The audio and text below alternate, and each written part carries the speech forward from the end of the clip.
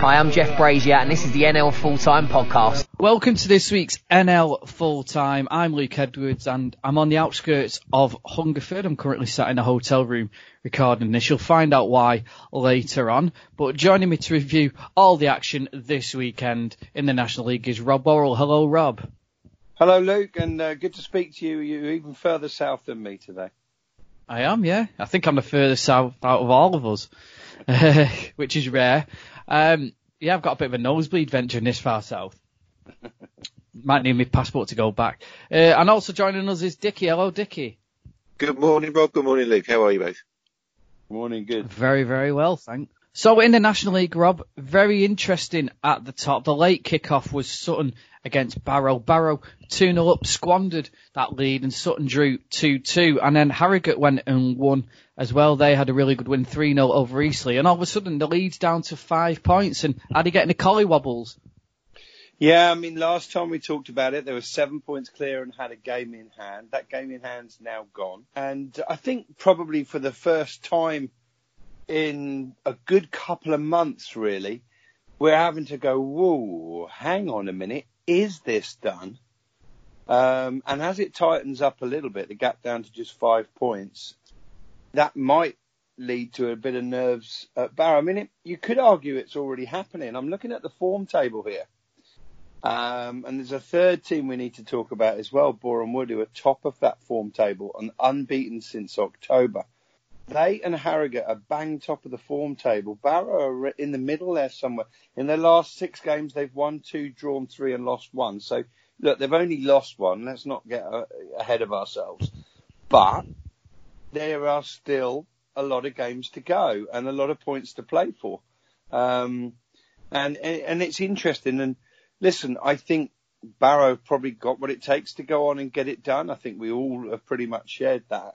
But if you're not partisan to Barrow and your agenda's not for them to win the league, it actually makes things a whole lot more interesting, Luke, doesn't it? And, you know, if the gap closes further over the next couple of weeks, we definitely could have a 2-horse race and maybe even a 3. I'll have a better idea of whether it's a 3-horse race or not after Tuesday when Luke Garrard's Boreham Wood come to Aldershot Town. But a really, really good win for them again yesterday, beating Yeovil, one of the other promotion favourites. Kabongo Shimanga on the score sheet again, 16 goals. He would have come in thinking he's got closer to the top scorer in the league, Scott Quigley, only to find out that Quigley got both of Barrow's yesterday. And he's now 3 clear at the top with 20 goals. Yep, so as we said, Harrogate keeping up the pressure at the top. 3-0 win over Eastleigh. The 3Js scoring Jack Muldoon, Jack Diamond and Josh Falconer. Very good day there for Harrogate, keeping up the pressure and, as we say, an exciting title race in store. Just behind them, Torquay beat Halifax, so a blow there to Halifax's playoff ambitions. They were going really well over the last few weeks, but that's just stopped them in the tracks a little bit. Yeah, it has, and a vital win for Torquay, really. They've been treading water for a while, haven't they? And Aziz with the goal for them. They're bang in the middle of the table, and bang in the middle of the form table too. 2 wins, 2 draws and 2 defeats for Torquay. They'll feel a lot more comfortable about their situation after the 3 points yesterday. As we say, so Halifax 4th, Yeovil 5th, both losing yesterday. A surprise name, though, perhaps, jumping into the top 6 and into the playoffs yesterday, Luke, was Dover. And Dover really went to town over AFC Fylde, who are in big, big trouble now. We'll focus on the bottom in a minute, but full credit to Dover, where it's due. A hat-trick for Ini Effiong. We talked about him just a few weeks ago. We said his goals came in runs, and sometimes he's unplayable. Other times, you don't even notice him. But credit where it's due. A hat-trick for Ini Effiong yesterday, and a brilliant, brilliant win for Hessenthaler, and Dover seem to have picked up their home form, Luke. Yeah, and it's repercussions at both ends of the table. That I'd say a battering there for Fylde, and could Fylde go through their third manager? Could they be appointing a third manager of the season soon? Do you think it is? It's getting desperate times now. Well, I don't know, to be honest. We can only look on from afar. One thing on the factual side of things, Fylde's situation hasn't improved since Challoner left and Bentley came in. It's actually got worse. They're lower down the table. They're further adrift from safety. And that result yesterday at Dover really leaves them in a difficult place. It's hard to look at the bottom of the National League Premier table without knowing what the impact of 3 or 4 down is going to have. You could almost argue if 3 only are going down, then it's almost done. But if 4 do go down, then everybody from Chesterfield, Maidenhead, Dagenham, Eastleigh, Wrexham, Aldershot and Sutton are all probably still in the scrap to avoid that 4th bottom place. Yeah, and it's right in what you say, Rob, because it's so tight at the bottom, because Chesterfield beat Ebbsfleet by 4-0. Now, there was a big fight overnight there, and it was ironic that it was Tyson who floored Ebbsfleet. They ended up on the canvas. It was 0-0 with just over an hour gone, and then his hat-trick helped succumb Ebbsfleet to a defeat. Who'd been on a good run, as we mentioned last week. They were 4 unbeaten going into this game. But another big win for Chesterfield, and that puts them 1 point behind the chasing pack, and there's other teams looking over the shoulders now.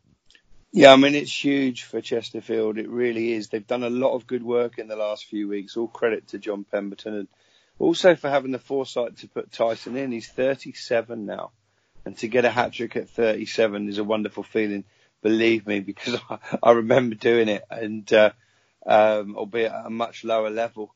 But he really, I think, the first goal didn't come until the hour mark. I had to be patient yesterday. But it was actually a hat-trick in 23 minutes and a good day in the world to be called Tyson, eh? Yeah, and you're off reminiscing again. Oh, the good old days when you used to score hat-tricks, eh? Hey, it's not that long ago when I was 37, Luke. Oh, come on, steady on.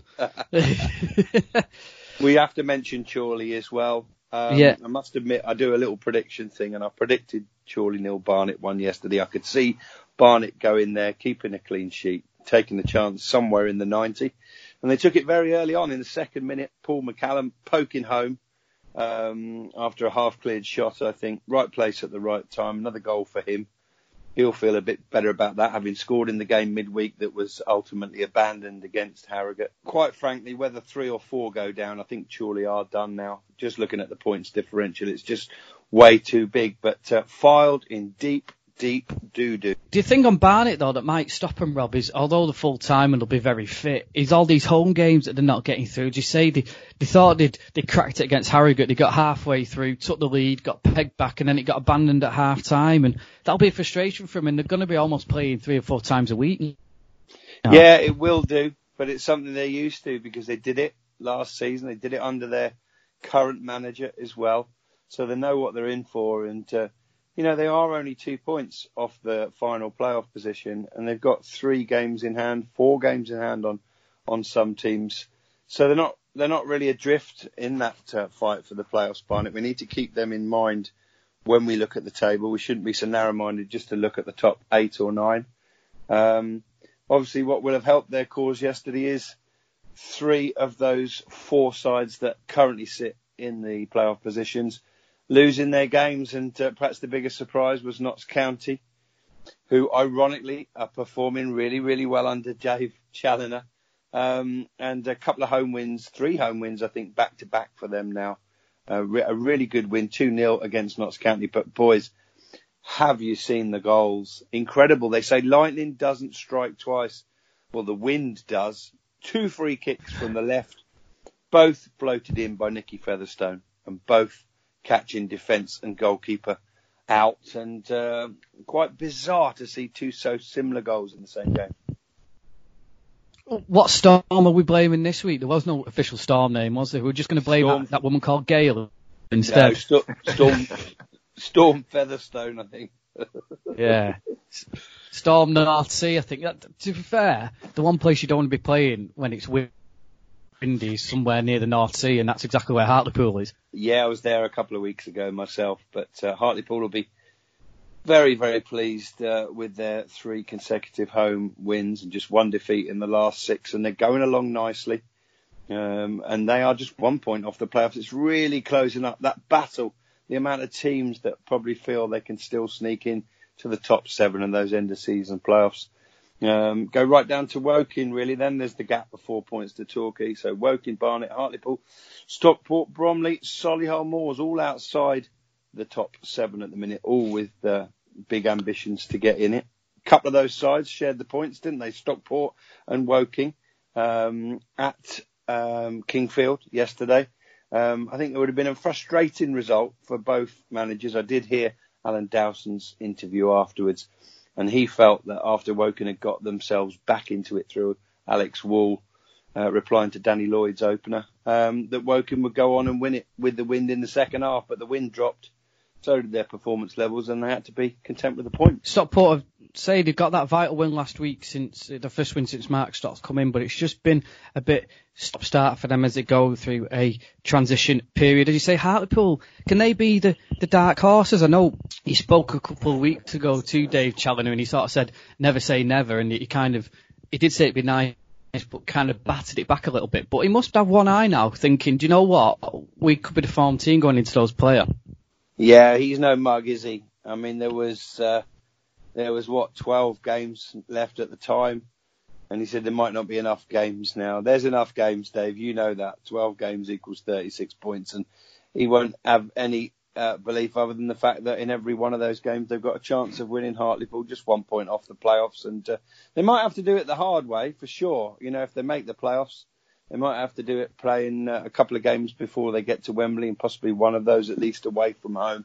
But right now, if you look at the league table, it's a triumph for the playoffs, really, keeping the seasons alive for a lot of those teams. One team who will be grateful it's so tight points-wise, but really scratching their heads, is Bromley, who are rock bottom of the form table and managed to lose at home again on Saturday without scoring. 5 defeats and 1 draw in their last 6 games. Well, Neil Smith must be scratching his head and wondering what on earth is going on there. Good win for Wrexham on their travels. A couple of unusual goal scorers there. Keller Dunn and Ponticelli scoring the goals in the first 10 and the last 10 minutes. Great win for Wrexham. Keeps them bobbing away a few points ahead of the relegation zone. It's a vital result at both ends of the table, that with Wrexham winning. And as we mentioned, Chesterfield are closing up on that pack below them, and I said they were looking over the shoulders. Well, they're more breathing down the necks, especially Maidenhead. They can probably feel Chesterfield's breath right on the neck now as we speak, because Aldershot went there and got a good result, didn't they? Yeah, Luke, I've got to say it. Not just a good result, a really good performance too as well. You can never tell which Aldershot town's going to turn up. But one thing I will say under Danny Searle this season, whenever they've lost a game, they've nearly always responded well in the next one. And they were well deserving of the 3 points at Maidenhead yesterday. Maidenhead, in a game that you thought might suit them in a way, some big, strong players, like to be quite direct to get the ball into the box. They didn't really trouble Aldershot. The goal they did score in the second half to peg Aldershot back came kind of out of nothing. They didn't really sustain any momentum, any pressure. It was all too comfortable for Aldershot. And a really thoroughly well-deserved 3 points for Danny Searle's side, which, gives them a little bit more of a cushion. As I say, tough one coming up in the week against Boreham Wood. But Maidenhead, they dropped from 17th to 20th yesterday. And they'll be highly concerned if 4 go down, because they're just 1 point clear of Chesterfield. Another team who were down there, who slipped over recent weeks and have been in terrible form, are Dagenham, and they got a really good win against Solihull Moors. Can we call them rudderless Solihull Moors at the minute? I know they've just departed Jimmy Sham, but the season's just petering out for them, isn't it, at the minute? It is, but as I said, they're one place and only on goal difference outside the playoffs. So the biggest problem there for Jimmy Shan is that the right fit? I think somebody who is more of a football purist, who wants to play the game a certain way and not necessarily the way that Solihull have been set up as a playing squad to play. So interesting there. How quickly can he get his own views and his own ideas on how they play across to the current squad, and can they make that work? But just looking at it from the other point of view, what a boost that will be for Darryl McMahon and for Dagenham and Redbridge. They've got Angelo Balanta back as well, their top scorer, and He got on the score sheet yesterday as well as Mitch Brundle. And you do think, kind of logically, that if Ballantyre's back and playing in the last 12 games of the season, probably weighing in with another 7 or 8 goals, then Dagenham and Redbridge should be okay. It's also 4 games in midweek, isn't there, in the National League? Vital at both ends of the table. Fylde host Notts County. Aldershot, as you say, host Boreham Wood. Barnet against Dagenham. Will that go ahead? Will Barnet finally have a home game? And then Maidenhead against Ebbsfleet. That's a 6-pointer if I've ever seen one. Oh, absolutely. Maidenhead against Ebbsfleet, because Maidenhead will be desperate to respond, get a place or two back up the league table. And Ebbsfleet, they won't have given up at all, but they will need to respond very, very quickly from that heavy defeat up at Chesterfield. We're going to look now at the National League North. Hi everyone, I'm Martin Tyler. You are listening to the NL Full-Time Podcast. And in the National League North, there was a vital midweek fixture. We're going to head back to the Tuesday night where Chester took on Kings Lynn, and that had permutations at the top of the table. And it was a massive win for Chester, wasn't it? Yeah, it was. I think it was a case of what Kings Lynn have been doing to teams this season. Chester actually gave them some of their own back. Real topsy-turvy game. The 1885 Stadium, Kings Lynn twice in the lead, but Chester levelling twice. And then as something that Kings Lynn have been doing, as I say, throughout the season, scoring late goals to pinch all 3 points. That's exactly what Chester did to them. Simon Grand, a 94th minute winner. And yeah, Chester cock a hoop after that one, and a second loss on the bounce for Kings Lynn. Yeah, and the game at Altrincham on Saturday was called off, so they're going to have to travel up to the northwest again on the Tuesday night. And that meant York took advantage. It was a battle of the 2 full-time teams. Russ Penn said he wanted to improve their home form when we spoke to him last week. Well, York pinched all 3 points. Yes, they did. Yeah, solitary goal from Dan Maguire, enough for York in that situation, but I'm sure they'll take that. I think a lot of games yesterday were affected by really windy conditions, so to go away from home and pinch a 1-0 win. Let's be honest, the pressure's on now. Every game counts for something when there's only about a dozen games of the season left to go. And I'm sure Steve Watson will be thrilled to. It's a little bit of a psychological edge just to be back on top again, and just puts the pressure back onto Kings Lynn to say, well, yes, you've got 3 games in hand, but you've got to go and win some of them. And, it's that age-old dilemma of, is it better to have the points in the bag, or is it better to have the games in hand? We'll only know when both teams have played 42 games as to which one turns out to be best. But, perhaps for the first time this season, really, a little bit of pressure on Kings Lynn. Nobody's expected them to be where they are, but now, having ascended to the summit, it's staying there. Yeah, York back top, although Kings Lynn do have a couple of games in hand, but as we always say, better for them to have the points on the board, I suppose. Yes, I think quite possibly so. I don't think Kings Lynn, they've got, I think that's something like 14 games still to play. And, they've got to go away to Altrincham, which that was a fixture yesterday, I think, coming off the back of a 3-2 loss on Tuesday night. I thought that was a pretty dangerous fixture for Kings Lynn to be going into, having lost 2 on the bounce. Altrincham are in tremendous form, and that could have possibly induced a real wobble, but they've now got to go there on a Tuesday night. They've got to go away to Gloucester. That was a game that was called off, who admittedly are close to the bottom of the table, but all of that travelling, and knowing that there's a little bit of pressure on them to actually turn those games into points. It'll be interesting to see how they respond. Yeah, in third place are Boston. To you, Dickie, because you're quite mild-mannered, but on your WhatsApp last night, you were furious at the result. Not at the result as such, but what happened in the game. I'm pretty even-tempered about a lot of these things, but the goal that won it for Boston yesterday was a pretty contentious penalty award. It didn't look like a penalty kick from where I was sat, good 60 or so yards away. Certainly Craig Elliott, the Boston manager, when I spoke to him after the game, didn't feel that it was a penalty either, but was quite happy to accept the points based on the situation they're in. So we'll hear from him. It's post-game at the Drakeman Stadium, a 1-0 win for Boston United over FC Telford United this afternoon. I've a satisfied Boston manager, Craig Elliott, with me. And Craig, we were just saying there, it's sometimes a case of points over performance at this stage of the season?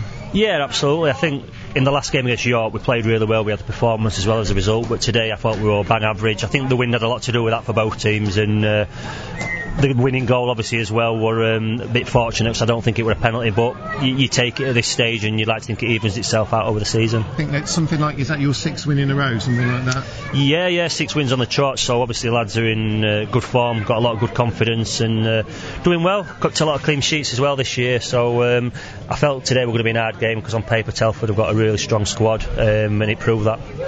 And you've strengthened a bit as well recently as well, so clearly you're still eyeing those couple of positions above you. Yeah, we always try and just sort of catch the team that's above us, and whether that's if somebody's 6th or 3rd or 2nd, and we just keep trying to do that, and at the minute we can do that. I think we've got up a place today, so now we've got to try and sort of catch Kings Lynn who are above us, and another tough home game on Tuesday, which will be a really hard game against Gateshead, because I like Gateshead a lot, but it never gets any easier in this league. No, I think it's something like about 2.5 years you've been here now, I think, isn't it? So I think the first season you came in, it was a case of probably just stabilising things, and then last season started really well, but then tailed off a bit. But this season you've been able to maintain it. What's made the difference, do you think? I think we got the recruitment right in the summer. I think it's key to everything. We changed his training base to Doncaster Rovers, so I could recruit players that I wanted and bring them in, and we've got a good dressing room this year. I've enjoyed it. You've got to have that balance between sort of doing the stuff on the pitch but also enjoying it off it, and we've got that this year. And it's just snowballs from the FA Cup and the league, and we're just having a good season. Obviously there's still a lot of work to do, but I think recruitment's key to everything at any club. Sure, I mean just a case of sort of like having patience with you and seeing that you're building something and letting it happen. Yeah, exactly. I mean obviously when I come in I think we were second bottom and like 8-9 points off safety, so the first year were a difficult year just to get us up there, but then last year we're about looking at the league, getting a feel for everything. Got a great chairman, a great club, love it here, and like I said, everybody's pulling in the right direction. It's an exciting time as well with the new stadium, so yeah, it's just a great place to be at the minute. So there's a lot of positivity around at the moment with the move. I mean that's all on schedule as far as I know, so yeah, everything's sort of, I went the other day to have a look and it looks fantastic. Obviously we're all going to be it's difficult to leave this place, York Street, because it's such an iconic stadium. I love it here, but I just love the fans and everybody involved with it, and just really enjoying it at the moment. So that was Craig Elliott, and he's doing a fine job there, and the big thing is with their move now and the FA Cup run that they've had, they have got a bit of money to play with, and it is secure there for when they move to the new stadium, and we'll hear more about that shortly, but they've got money to play with now with that squad, and that's why the squad on paper is very, very good. Yes, it is. I think it's obviously the FA Cup run. You don't get that money until next season, but obviously they know they've got that in the bank and coming in terms of prize money and TV money. And then in terms of league form, you know, they are pulling in bigger crowds, I think, obviously because of how well they're going, and it has enabled him to strengthen a little bit. And the move is going to make them more sustainable off the field. I think I'm not sure exactly what the plan is for the York Street site, but I guess that's going to be housing. We did have a very brief look in the darkness at their new stadium last night on the way back out of town. Somebody who's been at the club, well, since he was a little kid really, he's a press officer at Boston, but he does other jobs as well. Craig Singleton, and Dickie caught up with him as well afterwards. We're in what I described as the inner sanctum of Boston United Football Club here, actually, in the office of Craig Singleton, who is the secretary of the club. You've got various other roles, is that right, Craig? Yep, I'm secretary, look after all the commercial side as well, and do the media as well. So it's a big role, a lot going on, but pretty enjoyable most of the time. Yeah, and you're pretty integral to what goes on at Boston United, is the impression I get. Yeah, I suppose I am really when you sit back and think about it, but good place to be involved at the minute, obviously in good form, and slightly fortunate win against Telford today, but you take them all day long. So how long have you actually been involved with the club now? I gather it's a number of years. Yeah, I started in 2004, and literally just left school, came in as full-time media person really when we were in the Football League, so obviously a lot going on that side, sorting out the website and programme and everything. And then 2007, when the club were relegated and demoted, the current owners came in and said, we'd like you to take on a bit more responsibility on other aspects, so I took on all the commercial side, selling boards and match sponsorships and organising events and such like. And then almost 4 years ago, 2016, I became club secretary as well, so role sort of from one main area to 2 to 3 now. So certainly keeps me occupied. So technically not the only role you've had, but certainly it sounds like the only place you've ever worked then. It is, yeah. I suppose I've been fortunate in some respects that I've always had good times here. And never really been tempted to go anywhere else. Has anybody ever tempted you to go anywhere else? I had 2 or 3 offers.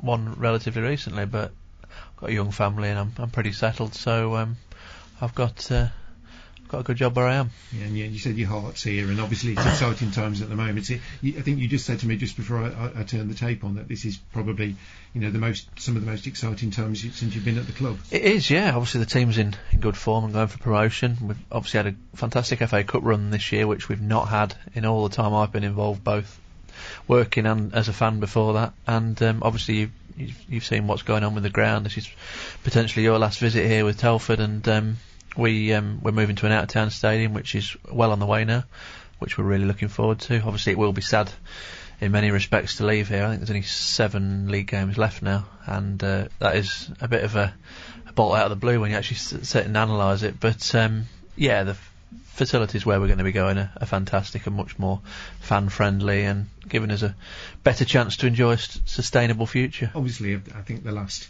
I spoke to your manager Craig Elliott, and we spoke about some of the stability that you've had with him in charge, and that's sort of like enabled you to build and get to where you are now. It has really, yeah. He came in two and a bit years ago. We were in the bottom 3 of the league then, so it looked like we were going to get relegated, but he turned it round. Last season I think he really expected to kick on, but didn't really materialise. Was just sort of stuck in mid-table all season. It didn't really take off from day one, but this year's been different really. He's got the players together that he wanted early on, and cup run, league form have both been good, particularly the league form since Christmas, and firmly in the mix as we go towards the last 2 months of the season.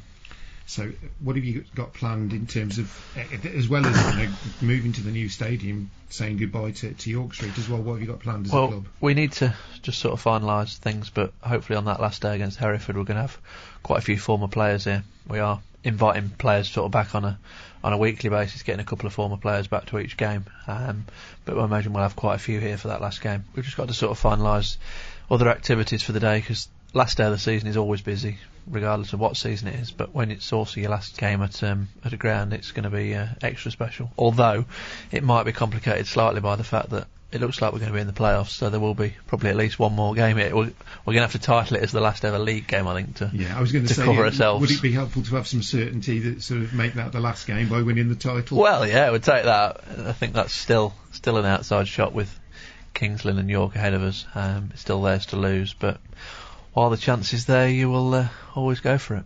And obviously with Kings Lynn not being that far away, you've had that rivalry with them this season as well. Yeah, we played them twice over Christmas and New Year. Did well on Boxing Day with only 10 men for 80 minutes and lost 1-0, and then thought we'd give them a real game back here on New Year's Day, and they turned us over 3-0. So they were the only team that have won here so far this season. But they were a good side. They've stuttered a little bit lately, but I think that's more been down to the fact of not playing too many games. They've only lost 2 games back to back, so it's not as if they've lost 5 or 6, and they're still in the driving seat. Sure, and you've not looked back since that point, have you really? I don't think. No, 7 wins out of 8. Curzon and Ashton 0-0 at home, which seemed like 2 drop points at the time, but if you were to say you were going to win the next 6, then you'd have snapped your hand off at the time. It's been some good wins in there. Obviously York last time was a very impressive win because they went a goal up and Boston turned it around pretty convincingly, really. But then you get the flip side today where you get a soft penalty and have to withstand a lot of pressure against the wind, but they all count. Absolutely.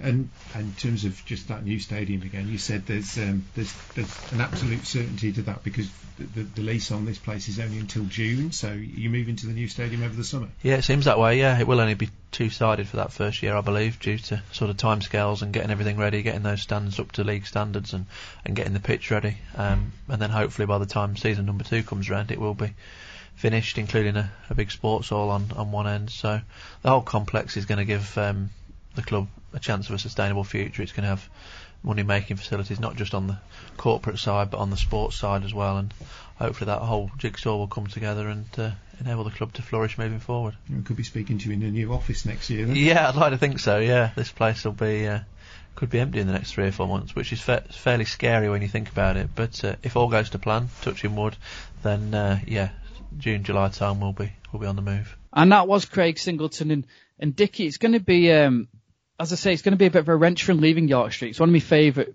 grounds, and the atmosphere there is brilliant as well. Yes, it is. It's a proper traditional football ground set in amongst housing, hemmed in, on all sides. And I suppose that's one of the things that gives it its great character, but that's also one of the things that sort of makes it somewhat restrictive in what other activities you can carry out at the ground to sort of support the activities of the football club. So I do suspect that's probably what's behind the move away, really. But it will be sad. It's got a lot of character.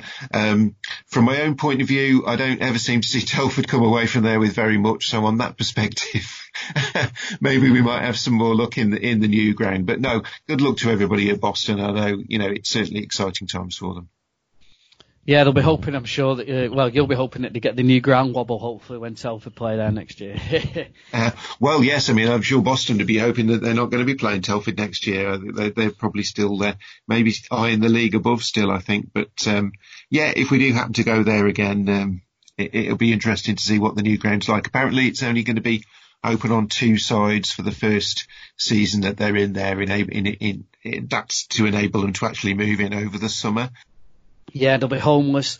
Otherwise, we mentioned Chester at the start of this roundup, and they had a good win over Kingsland and went third. However, they couldn't back that up with in the home game against Brackley. They lost. They were on the end of a 3-2 reverse themselves on Saturday, which meant that's why Boston went to third and Chester back down to fourth, with Brackley in fifth on Chester's coattails.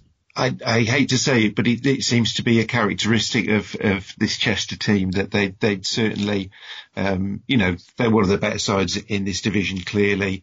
They certainly looking good for a playoff place, but they just seem to have this capacity to sort of shoot themselves in the foot occasionally. Certainly sounds as if they did that yesterday. I don't think their manager, Anthony Johnson, was particularly happy with the defending that led to a late winner for Matt Lowe from Brackley there. Yeah, it was, but 3-2, Chester behind to Leon Love's goal at half-time. James Jones equalising on 60 minutes, but then going 2-1 behind Thierry Ordale in 71st minute. Another defender on the score sheet, Danny Livesey, on 85 minutes, and they perhaps thinking at that point maybe there's a few minutes left, they're going to, go on and get all 3 points late on as they did on Tuesday, but the boot was on the other foot. A bit of a mix-up, I think, involving Russ Griffiths, the goalkeeper, and Matt Lowe nips in to take all 3 points for Brackley. And that's much needed for them as well, because they've been on a bit of a wobbly run of late, very un-Brackley-like. They looked like they were set for all 3 points in midweek at home to Southport, but conceded an injury time equaliser, which, as I say, is very un-Brackley-like. So I think Kevin Wilkin was pleased with that performance yesterday, and it shows that Brackley are forced to be reckoned with still. They're still capable of getting that kind of result. Yeah, in the playoff place as well as Spennymoor, they stamped their authority. A good 5-0 win over Alfreton. Darlington just outside the playoff places as well. They had a Desmond with Hereford 2-2, as did Guiseley and Gateshead. Gateshead having to come from 2-0 down as well in that game. So the playoff side, those teams in and around the playoffs don't really want to cement their place at the minute. There's only really Spennymoor who's on a consistent run. That was the way it felt to me yesterday. It felt that as though all the moves in the table happened within the top 6, really. The teams just on the fringes, none of them really made any particularly positive moves towards it, other than, you say, Spennymoor, who I don't know about stamping their authority. It just sounded as if they stamped all over Alfreton Town. 5-0 in that game. I don't think anybody in mid-table, my own team, Telford included, that loss at Boston, were able to sort of close that gap onto that next. There's almost a very definite sort of split between the top 4 or 5 who would say are almost certainties for the playoffs. Then there's about 6 teams that are playoff sides, and then you very decidedly get down into the mid-table teams who might still be looking up the table, but to be honest, if anybody's going to make a run at it now, they're really going to need to start very quickly. Other game, just to wrap up, Farsley, who again just outside the places themselves, they beat relegation threatened Blythe by 2-0. And Leamington, they got back on track. They've had a bit of a poor run recently. They beat Southport, who were probably on an even worse run. That was 1-0 there to the breaks. Yeah, it was a late goal for Joe Parker. I think his first goal for Leamington since joining them from Gloucester, probably about a month or so ago. Disappointment for Liam Watkins. There are an awful lot of teams that just don't seem to be able to follow up on good results by putting a really good run together. We'll just note one interesting footnote from the Guiseley Gateshead game that you mentioned there, the 2-2 draw. Apparently there was an incident in that game where the racism protocol was invoked by the referee. A Guiseley player made a complaint to him that he'd had racist comments made to him from somebody in the crowd, and they actually invoked the protocol there to make the warning to the crowd to say that if there was any more and it was heard again, then it would go to stage 2. And I can't remember which stage it gets to, but I don't think it's much beyond that where the players are actually taken off the field. I think that probably affected the atmosphere as well by the sound of things at that game. It sounded like it all went rather eerie and quiet for a little while. But Gateshead 2-0 down, but came back to get a 2-2 draw with really late goals there from Greg Ollie and Jake Cooper. Yeah, interesting in more ways than one, but credit there to the officials for implementing that racism rule, and it just shows that it's even implemented at our level, unfortunately, even though it shouldn't be. But as in shouldn't be because it shouldn't be happening rather than it shouldn't be done altogether. But you've got to give credit to the officials, I suppose. Yes, you have. It's a sad state of where we are that has to happen, but it's also a really positive thing that it does happen, because nothing is going to get the message across any more strongly than seeing players leaving the field. I mean, I think there was an incident, was it in a Portuguese game in midweek? Yeah. Where I can't remember the name of the player, but he was, he obviously heard comments from the crowd and he was absolutely convinced he was leaving the field. His teammates didn't seem to want to let him, and it needs everybody to stand together on these things. It needs everybody to stand together it's not great that it happens, as in the alleged comments, but it is positive that there is something in place which everybody seems to be becoming aware of now. That kind of behaviour just isn't acceptable. Excellent. So we're going to look next at the National League South. If you're driving on a motorway and you see a red X sign overhead, you need to change lanes safely. Driving in a red X lane is an offence. Red X's are there for a reason, to protect you and others from danger. The lane may be blocked by a broken down vehicle, or road workers, or the lane may be needed for the emergency services. So if you see a red X, change lanes safely. Highways England, connecting the country. And in the National League South, as you heard, I am in Hungerford, and that's because I popped down to Hungerford Town against Braintree, so you can hear some of the action from that game, and then I caught up with the managers post-match, and Ian Herring kindly joined me to run through the National League South as well. So here at Bull Pit Lane, really nice little ground, a nice area, people really friendly here. Hungerford versus Braintree. Hungerford need to win, basically. I think 7 points adrift, so they need to get something and drag the other teams in it. One of those teams is Braintree, who haven't won in a month. So looking forward to it. The two teams are ready to come out and are in the main stand now. Got a steak and ale pie as well, which is the first time I've had that at a football ground, which is good. I've also got Roger East, Premier League referee, he's here watching today, and also Barry Gardner, the MP, because his son's playing for Braintree, so we're in good company today. Two teams just lining up. Coming out of the little room to the left.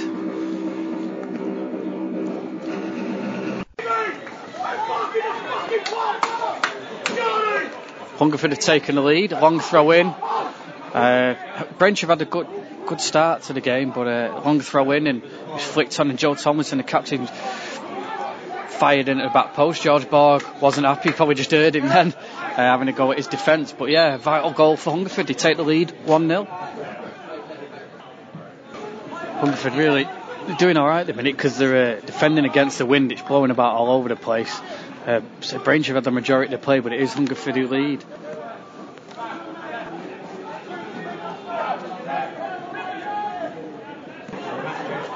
Was a shout for a penalty for Hungerford there. The ball at the post. Ian Herring's not happy. Braintree had a lot of play, but they'll be frustrated. They've only really tested Patrick Coleman a couple of times in a fairly easy saves. Right in half time, that's the last action. It's Chidozie over the wall. Oh, it's off the bar and over, and that is half time. Right at the end there, at the end of the first half, and Hungerford lead. So as I said, it's Hungerford 1, Braintree 0, and somebody listens to the podcast regular and does the non-league paper reports for our non-league paper. Well, thanks to the Tannoy man there. It's Kieran Morrison. Hello, Kieran. Hello, thank you for having me, Luke. Yeah, good. A lucky charm at the minute. At the minute, yeah, but I don't see many wins here at the Bullpit. This would be only our 4th, I believe, of the season, but we're 1-0 up. That's what matters. We need 3 points today. Yeah, you defended, apart from the shot against the bar at the end, you defended well because you've had the wind against you first half, haven't you? Yeah, we have, yeah. And now we're actually going to go downhill as well second half, so it should make things a bit easier. But there was a bit of pressure at the end there from Braintree, so I think the interval's come at a good time. Yeah, it's been a tough season for Annie, and the thing I've noticed though is, like, even though you're bottom, there's a lot of support of Ian Herring from the fans. Nobody's really getting on his back, regardless of the situation. Yeah, that's true. Well, he's got a very small budget to deal with, so we're realistic that, you know, small budget, we're going to be down here, so we stick behind the team. You've got to be positive. You know, if you're negative, then things are only going to get worse. So we've got to get right behind Ian and the boys. Yeah, I mean, 7 points adrift. You're winning, Tunbridge are winning, St Albans are losing, or they're not winning anyway at half time, so the games are running out, but do you all still believe you can stay up?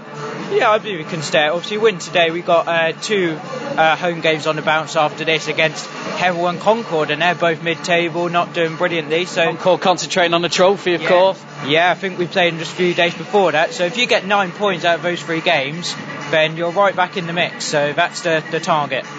Yeah, it's a great little club, isn't it? And would you realistically say it's punching above its weight? Yeah, definitely punching above its weight. The finances we got, and obviously this stadium compared to many others in the league, and you know, it's tiny really. We got a small fan base, so yeah, we should definitely be in the lower leagues, but this is where we want to be now we've got here, so obviously we want to stay here.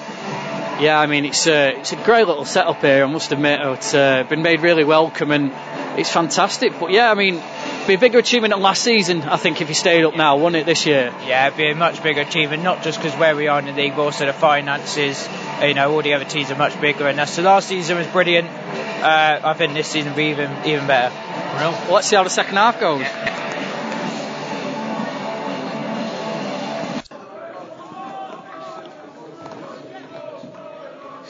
2-0 to Hungerford.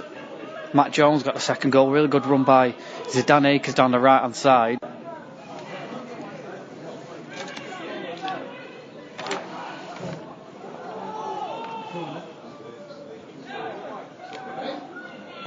Oh, there's a chance. Braintree they've thrown Stevie Sheehan, the captain, up front, and he's just had a left-footed effort off the post. It's the closest Braintree have come in the game so far.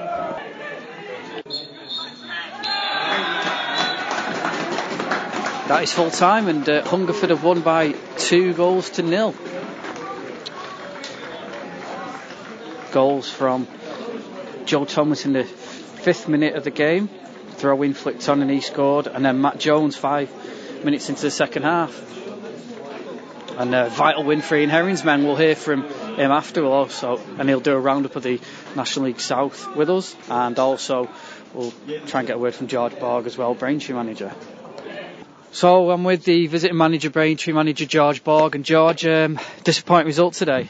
It is disappointing for us because we've been playing extremely well and played against all the top teams and put in really good performances. Today we weren't at the races. I don't know why, but You know, it wasn't a great game, obviously. It was about winning the game, and Hungersford did that. So we go home really disappointed, and we know we've got a battle on our hands.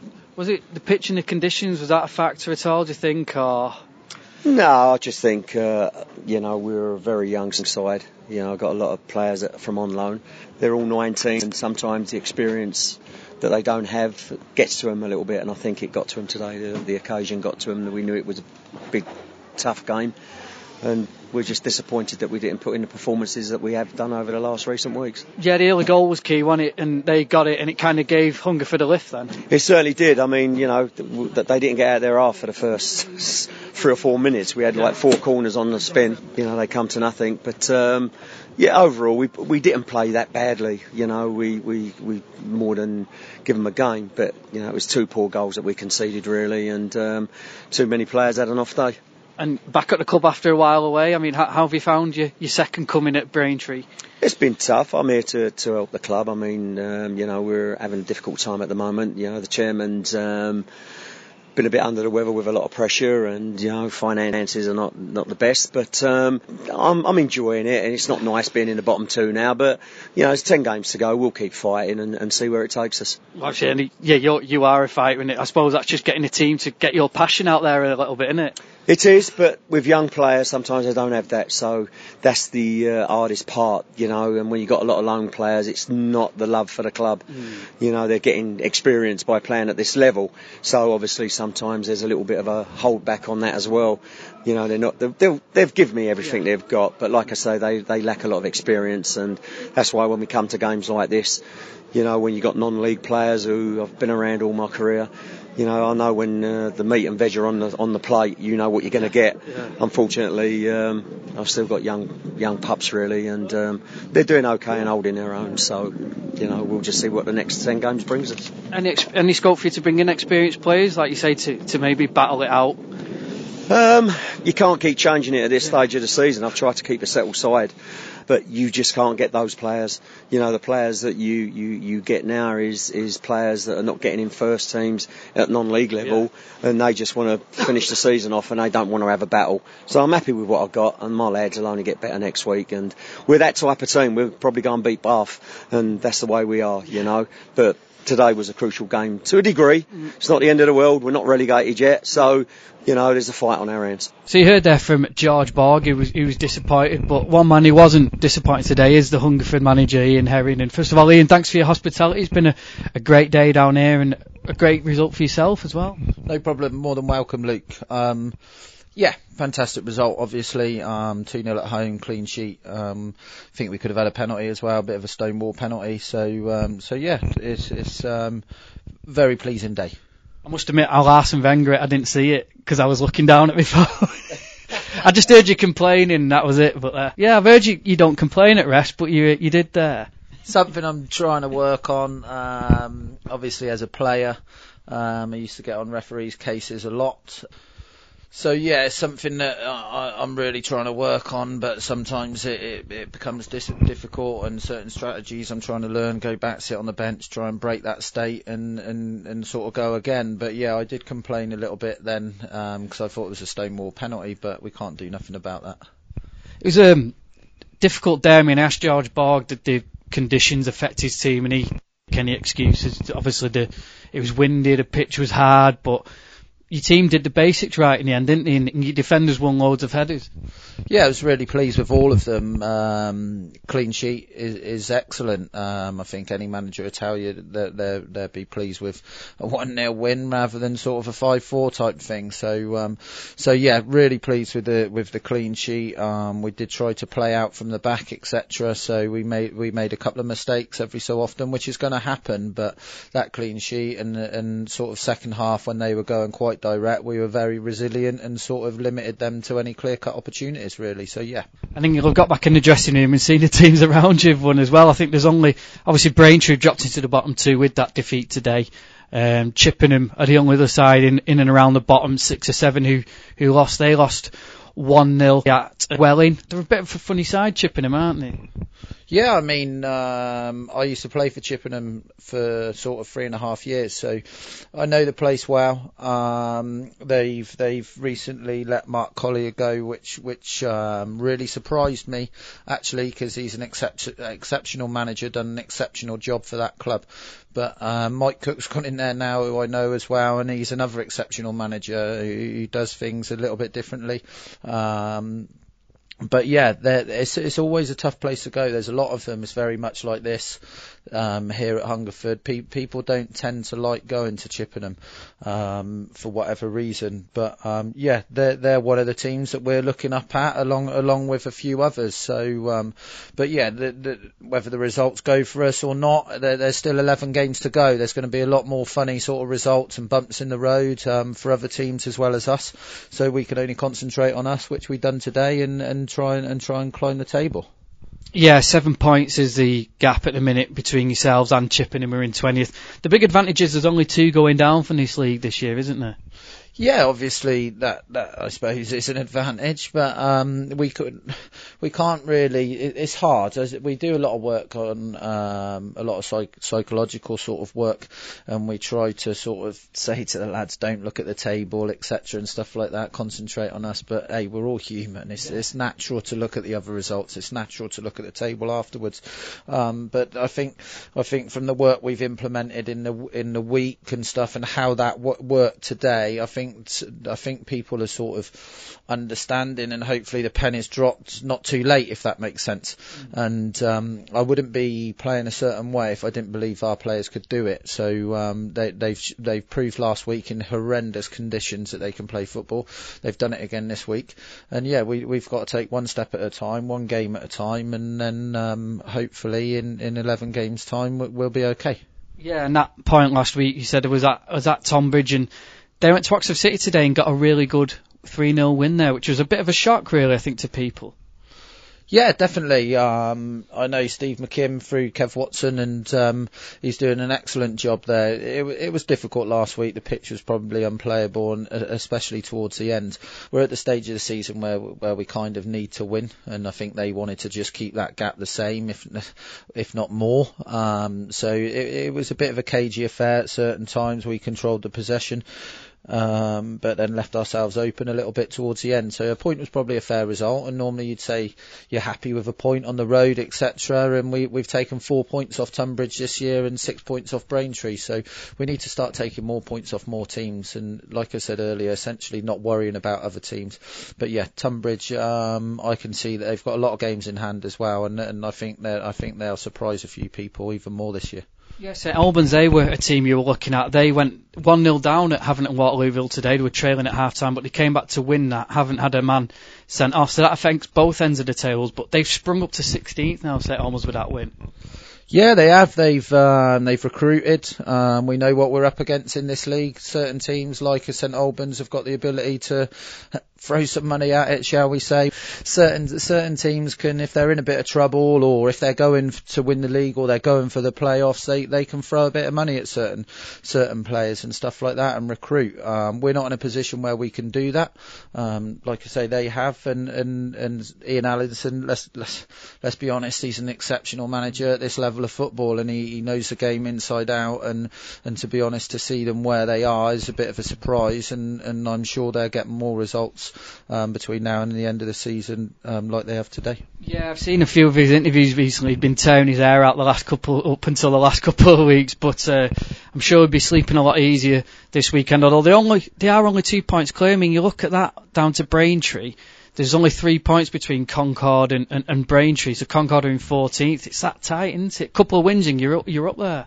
Yeah, definitely. I mean, I said, I think it was 2 weeks ago to our players, when I think the gap was 8 points at the time.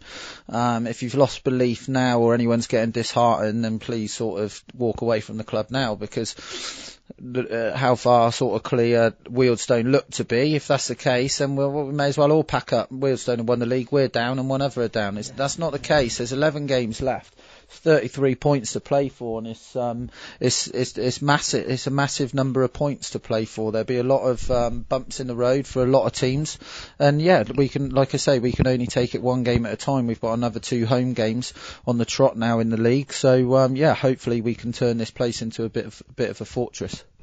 Also down there, Billericay, that's more just due to the lack of games that they're not able to play at home at the minute. They got a good 0-0 draw at Weymouth, and you can't see them being in trouble for much longer, can you? You'd have thought not. Obviously, change of manager, Jamie O'Hara, he seems to be doing a very good job. I don't know whether they're still full-time or not. They've recruited a lot of players. They're recruiting a lot of younger players, and I think he's trying to build for long-term. The foundations are there for Billericay from the wonderful work Glenn Tamplin done for that to be a very good club. I mean, he's got a lot of stick, but let's be honest, what he done for that football club was nothing short of admirable and exceptional, I think, and yeah, so their results and their lack of games, I think that's the hardest thing. The pitch, they've had to deal with people driving on their pitch and stuff like that, and I think for all of us at this level of football, we have to meet certain ground grading criteria for the supporters, etc., and the ground, but nothing's ever emphasised on the pitch, and the pitch costs a lot of money, so I don't know if there could be a way of trying to help clubs with some funding for the pitches.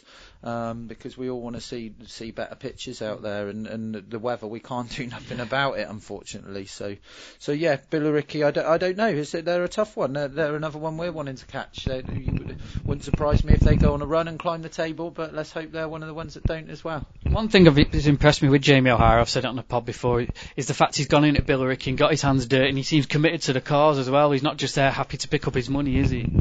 No, definitely. Obviously, he's played an exceptionally high level of football, and you'd think he'd know the game, but managing at this level, I'm sure it took him by surprise, so to speak. He obviously had the sort of role as player number 2, which he dipped his toe in the water, but to manage at this level, I think sort of some people don't really understand what it entails, and there's a lot of things that come into it that aren't football related, and I think the majority of being a manager at this level isn't football related. But yeah, it is credit to Jamie. If he really wants to be a manager and earn his stripes, some people have to do it the hard way, like he's doing, and there's a lot of good coaches, good managers out of the game that think they've got a divine right to manage in the Football League, and they haven't. Let's see what you can do down here, and credit to him. Move to the top now. Wealdstone, vital win for them today over Dorking, a very impressive Dorking side. Moses Emmanuel amongst the goals. Played with 10 men for a lot of that game as well, but yeah, they had a little wobble over Christmas, but they seem to be on the other side of that. Yeah, they're another good manager at this level, Dean. He's done very well with Hemel. It surprised me somewhat, but it hasn't surprised me, if that makes sense, because when we played them at their place, they were very good. They were exceptional, and they're very good at what they do. They try to play at certain times, but they got the ability to go long as well. And they're another club. They're up there. They've got the ability to recruit as well, and they've recruited a couple of good players, and they are a very good side. And to win leagues at this, to win the league at this level, I think you have to be able to do both parts of the game, whether it's playing, whether it's going direct, etc. And essentially, you have to keep the ball out your net, and they've got probably the best centre-half pairing in the league. I think it's Connor Stevens and Jerome Akimo, where they were together there last year under our old manager Bobby Wilkinson, and at the start of the season when we played Wealdstone, they were exceptional back there, and I think that's where it stems from. And so yeah, I'm surprised to a certain degree, but I'm not surprised. Still got to come here though, haven't they, Ian? Yeah, of course they have. Of course they have, and a lot of teams don't like coming here for what the facilities, the slope, the pitch, the changing room, stuff like that. So yeah, we're confident of beating anyone on our day, and we'll make it difficult for them. Yeah, Bath had a couple of shaky weeks, but they're back in contention now, and another good win for them. They're up to second place, taking advantage of Slough only drawing at Chelmsford. So a couple of interesting results there today. Yeah, definitely. It's I know Ryan Clark exceptionally well. They've still got to come here, Bath, and we made it hard for them last year, and hopefully we do the same again. So Bath are a good side. You got to look at the players that Jerry Gill lost last year, in the sense of Robbie Cundy going to Bristol City. What a move that is, and Anthony Straker going to Havant. That would have been a bit of a blow, and the recruitment he's done with the youngsters, he's got a lot of loan players as well. I think that shows his coaching credentials and man management credentials for them to be where they are in the league. And they're doing a lot of stuff off the pitch with trying to get the ground refurbished and stuff like that. So let's make no bones about it. It's Bath City. It's another massive club for this level of football, and they're doing outstanding. As are Slough. They've adapted to life at this level exceptionally well. Bakes and Unders are two managers that I feel are two of the good guys, and I speak to every so often. And yeah, they've just signed Hodges from Woking. And is that a signing that sort of shows their intent, trying to get in the playoffs and get out of the league? So yeah, credit to both those two clubs. They've almost forgotten how to lose, Slough. They either win 1-0 or they go behind and somehow find a way to come back, don't they?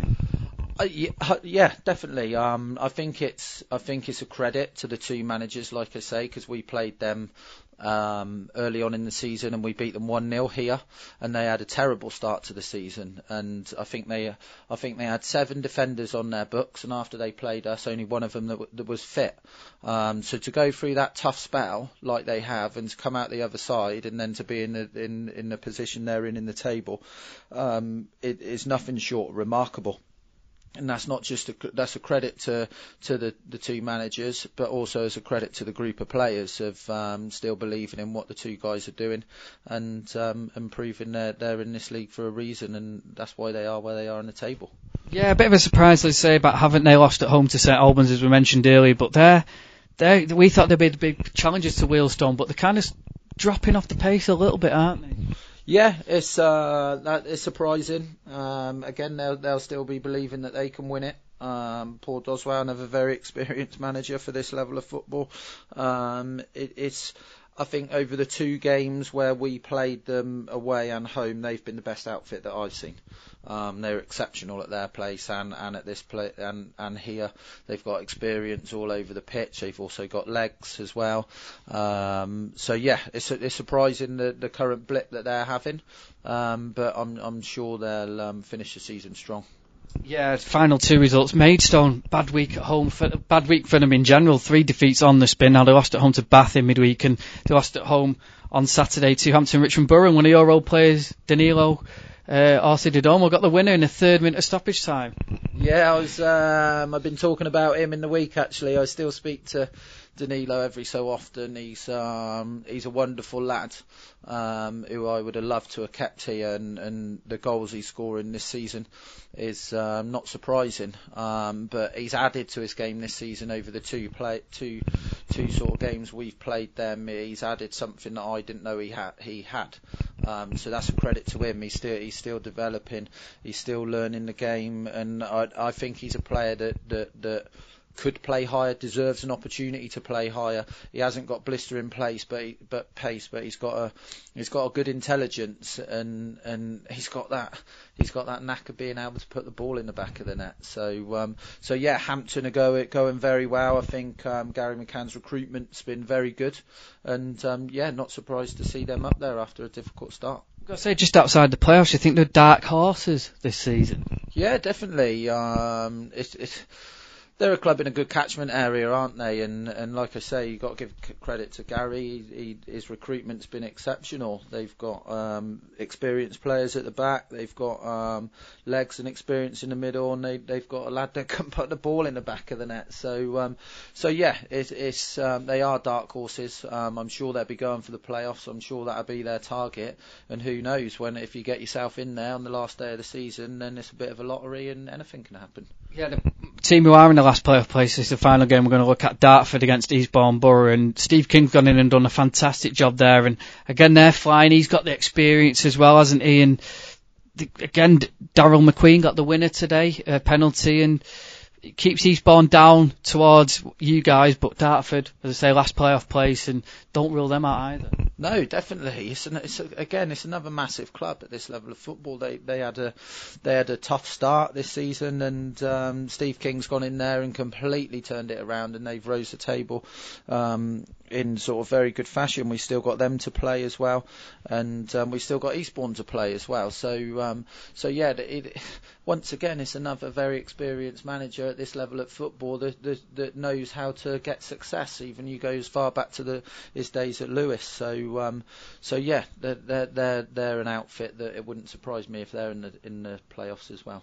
Brilliant. Cheers, Ian. Thanks for the roundup. Yeah, and as I say, many thanks to Hungerford Town for their hospitality, and then that is it. Thank you, Dickie, for joining me. You're very welcome, Luke. Okay, thanks for joining us, Rob. Good to speak to you as always. Yeah, and don't forget to give us a follow on Twitter at NL Fulltime. Subscribe as well via iTunes and Spotify. Until then, we'll see you all very soon, and happy football watching.